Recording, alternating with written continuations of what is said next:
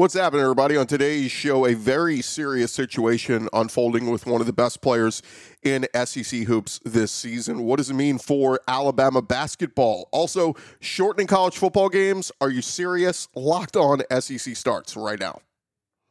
You are Locked On SEC, your daily podcast on the Southeastern Conference. Part of the Locked On Podcast Network, your team every day.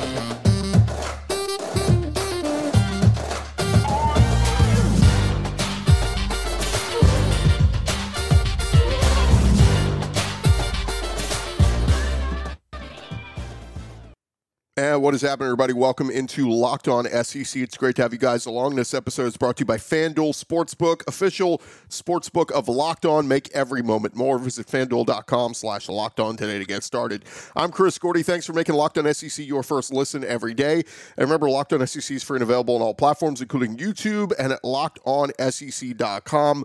Let's jump into it. Let's go around the conference. Boots out to the right. Takes the handoff. Around the conference. And we start with the biggest story coming out on Tuesday. Darius Miles and Michael Davis, both currently being held at the Tuscaloosa County Jail following a fatal shooting back in January. You guys know about that story. We talked about it when it came out. Miles was removed from the Alabama basketball team after his arrest and subsequent charge of capital murder. Well, on Tuesday, some new details emerged involving Alabama star freshman Brandon Miller. This coming from the Tuscaloosa News. An investigator testified in court that Miles exchanged the gun used in the shooting while riding in the back of Miller's vehicle. According to AL.com, Miller actually brought the gun to Miles. That's Alabama's freshman basketball standout Brandon Miller reportedly brought the gun used on the Tuscaloosa strip killing the 23-year-old mother that led to the capital murder charge against Darius Miles. Miles texted Miller to bring his gun to where they were, according to police. When Brandon Miller got to the scene, Miles told Davis, "The heat is in the hat," according to the officer's testimony. According to AL.com, freshman Jaden Bradley was also present on the night of the fatal shooting. Alabama head coach Nate Oates issued a statement on this new information, saying that Miller and the Crimson Tide have been cooperating with investigators, and Miller has not been charged with any crimes at the time. AL.com's story says the Tuscaloosa police were asked why Miller was not charged in the shooting. Tuscaloosa Chief Deputy DA Paula Whitley said, "That's not a question I can answer. There's nothing we could charge him with according to the law." The Alabama men's basketball team, they are set to take on South Carolina Wednesday night, and just a lot of questions come up with this. Nate Oates is getting a lot of heat, saying, wait a minute, one of your best players is involved here, in fact provided the weapon. There are some Alabama fans who I've seen defending their player, saying, well, look, it was the other guy's gun. It just happened to be at Brandon Miller's house, and so he was just giving it back to him. He didn't know he was going to kill anybody. It's just not a great look on any sense of the word. And when you talk about what Brandon Miller has meant to this Alabama team this year, averaging almost 19 points per game, 8 rebounds, close to 2 assists, he has been Alabama's best player. And when you look at some of the mock drafts, NBADraft.net has Brandon Miller projected to go 3rd overall in this year's draft. This is a kid with a bright future, very talented. He's a big 5-star freshman and has been one of the stars of the SEC this season. A big reason why Alabama is sitting there, as a top 2 team in the country and sitting there with a 23-4 record and a 13-1 SEC record. But what does this mean for Alabama basketball as they finish out the season? 4 games remain, and then they'll play the SEC tournament. They'll have the NCAA tournament. There's a lot of speculation on, should Nate Oates suspend a bunch of these guys until more clarity is brought about the situation. There are some people saying that Nate Oates should be suspended for not having full control of his basketball team with something so heinous happening here. There's a lot of wrinkles here, and we're going to have to find out what exactly is going on. But again, as of this time, Brandon Miller not charged, and Crimson Tide coach Nate Oates said that the program had been aware of Miller's alleged link to the case. And the chief deputy, Tuscaloosa district attorney, said there's nothing we could charge Miller with, even though, if we're just going off facts, the gun was provided from Miller. Now, again, did we get hung up in this was the other guy's gun? He was just giving it back to him, didn't know what he was going to do with it. But again, Oates said that the program has been fully cooperating with law enforcement the entire time. He said, and this was Nate Oates' quote, which he's getting under fire for this quote, saying, "Can't control everything anybody does outside of practice. Nobody knew that was going to happen. Brandon hasn't been in any type of trouble, nor is he in any type of trouble in this case. Wrong spot at the wrong time." Again, leading scorer for the number 2 ranked Crimson Tide. Does this affect their season? Does this affect the team moving forward? I don't know. It's not a good look. And I understand people that are upset over it. I understand people who are calling for, indefinite suspensions. Just saying, hey, let's wait till we get more details of this case coming out. But again, also understand that, Alabama faithful who may say, look, they've been cooperating this whole time. Yes, the public is just now finding out these details about Brandon Miller somewhat being involved here, but apparently everybody involved has known about that for weeks. It's just the public finding out about it. And there are many who are, like I said, very critical of this. If you look at Dan Wolken from USA Today, he put out a column and said the only person in the wrong place at the wrong time is Nate Oates, a coach who has proved himself unfit Tuesday to handle a real-life tragedy that has now redefined Alabama's season with the involvement of its best player now revealed. So take that for what you will. One person's opinion, but that's Dan Wolken of USA Today. So we'll see. Again, Alabama in action Wednesday night, taking on South Carolina. We'll see if more details of this case emerge. We'll see if there was more involvement than they let on. But something to keep an eye on. It's different when it's a bench player or rotational piece for Alabama than their star freshman, who is one of the SEC leaders in scoring. It just is. It's a higher profile player. And so we will see what happens there. All right, coming up next here on Locked On SEC, we're going to switch gears, talk a little bit about some rule changes potentially coming for college football. Apparently, the NCAA thinks they need to shorten football games. Are we losing our minds here? We'll talk about that in just a second. Thank you guys again for making Locked On SEC your first listen every day. Today's episode is presented to you by our friends over at FanDuel. The midway point of the NBA season is here, and now is the perfect time for you to download FanDuel, America's #1 sportsbook, because new customers get a no-sweat first bet up to $1,000. That's bonus bets back if your first bet doesn't win. Just download the FanDuel Sportsbook app. It's safe, secure, and easy to use. You can bet on everything from the money line to point scores, three-pointers drained. All of it is there for you up at FanDuel. Plus, FanDuel even lets you combine your bets for a chance at a bigger payout with same-game parlay. So don't miss the chance to get your no-sweat first bet up to $1,000 in bonus bets back when you go to FanDuel.com/lockedon. That's FanDuel.com/lockedon to learn more. Make every moment more with FanDuel, an official sports betting partner of the NBA, and of course tons of college football lines up there as well, including tons of SEC games. That is at FanDuel.com/lockedon.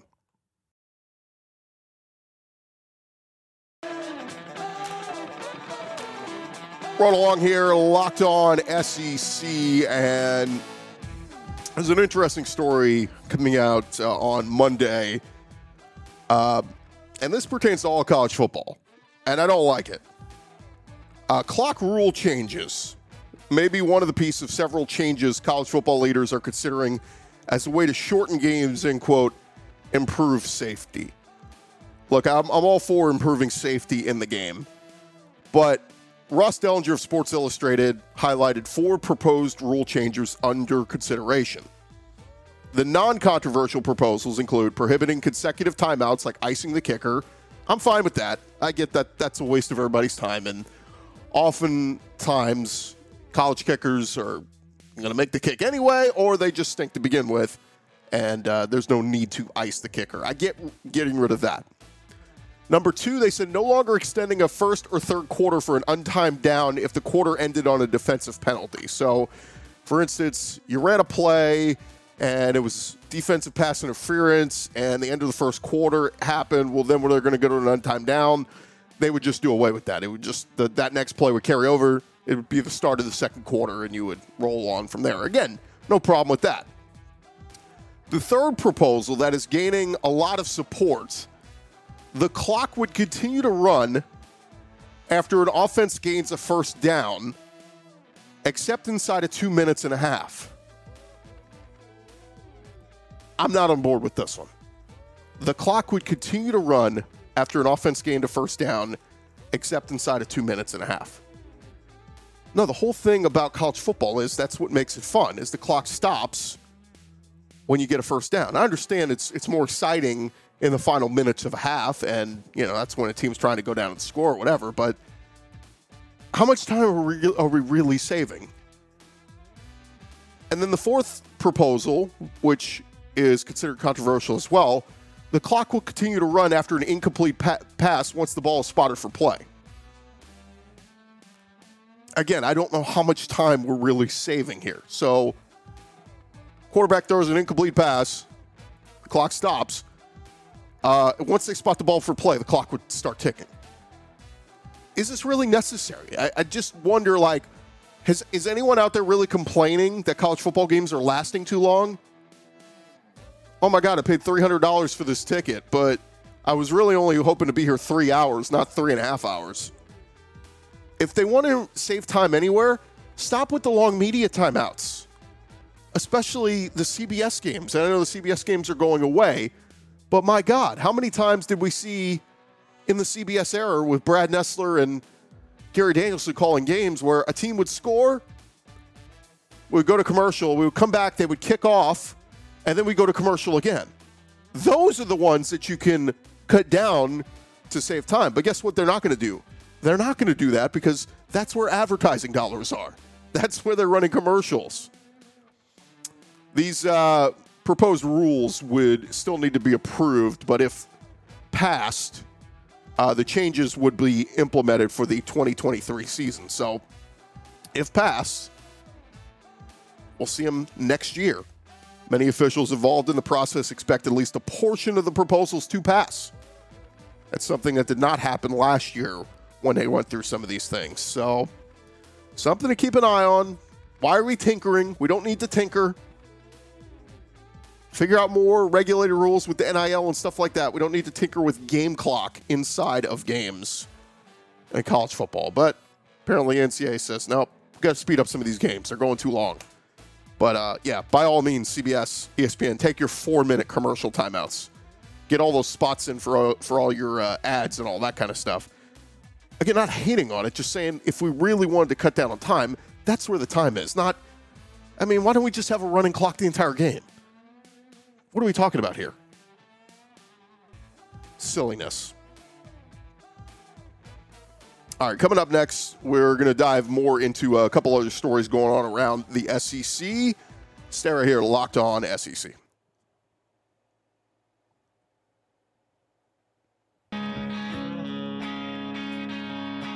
One more segment here on Locked On SEC, and a few things I wanted to bring up. Jimbo Fisher reportedly promoting one of his defensive analysts to an on-field assistant position. Bryant Gross Armiento will reportedly be an on-field assistant after serving 2 seasons on staff as an analyst. That's from On3 Sports.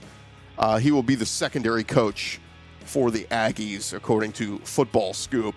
But one other thing, Texas A&M and Texas are set to resume their rivalry once the Longhorns get into the SEC next year in 2024. And details around that game are something to watch, as both athletic directors at both schools, Ross Bjork at A&M and Chris Del Conte at Texas, not exactly on the same page. In an article with The Athletic, both guys lay out their expectations on where that first game will be played.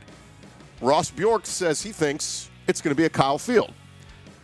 He said, look, you look at how everything has transpired here. We got to, he didn't say this outright, but basically intimating we got to the SEC first. We've been here a decade. He said that's something we've expressed to the SEC, and I guess we'll just leave it at that.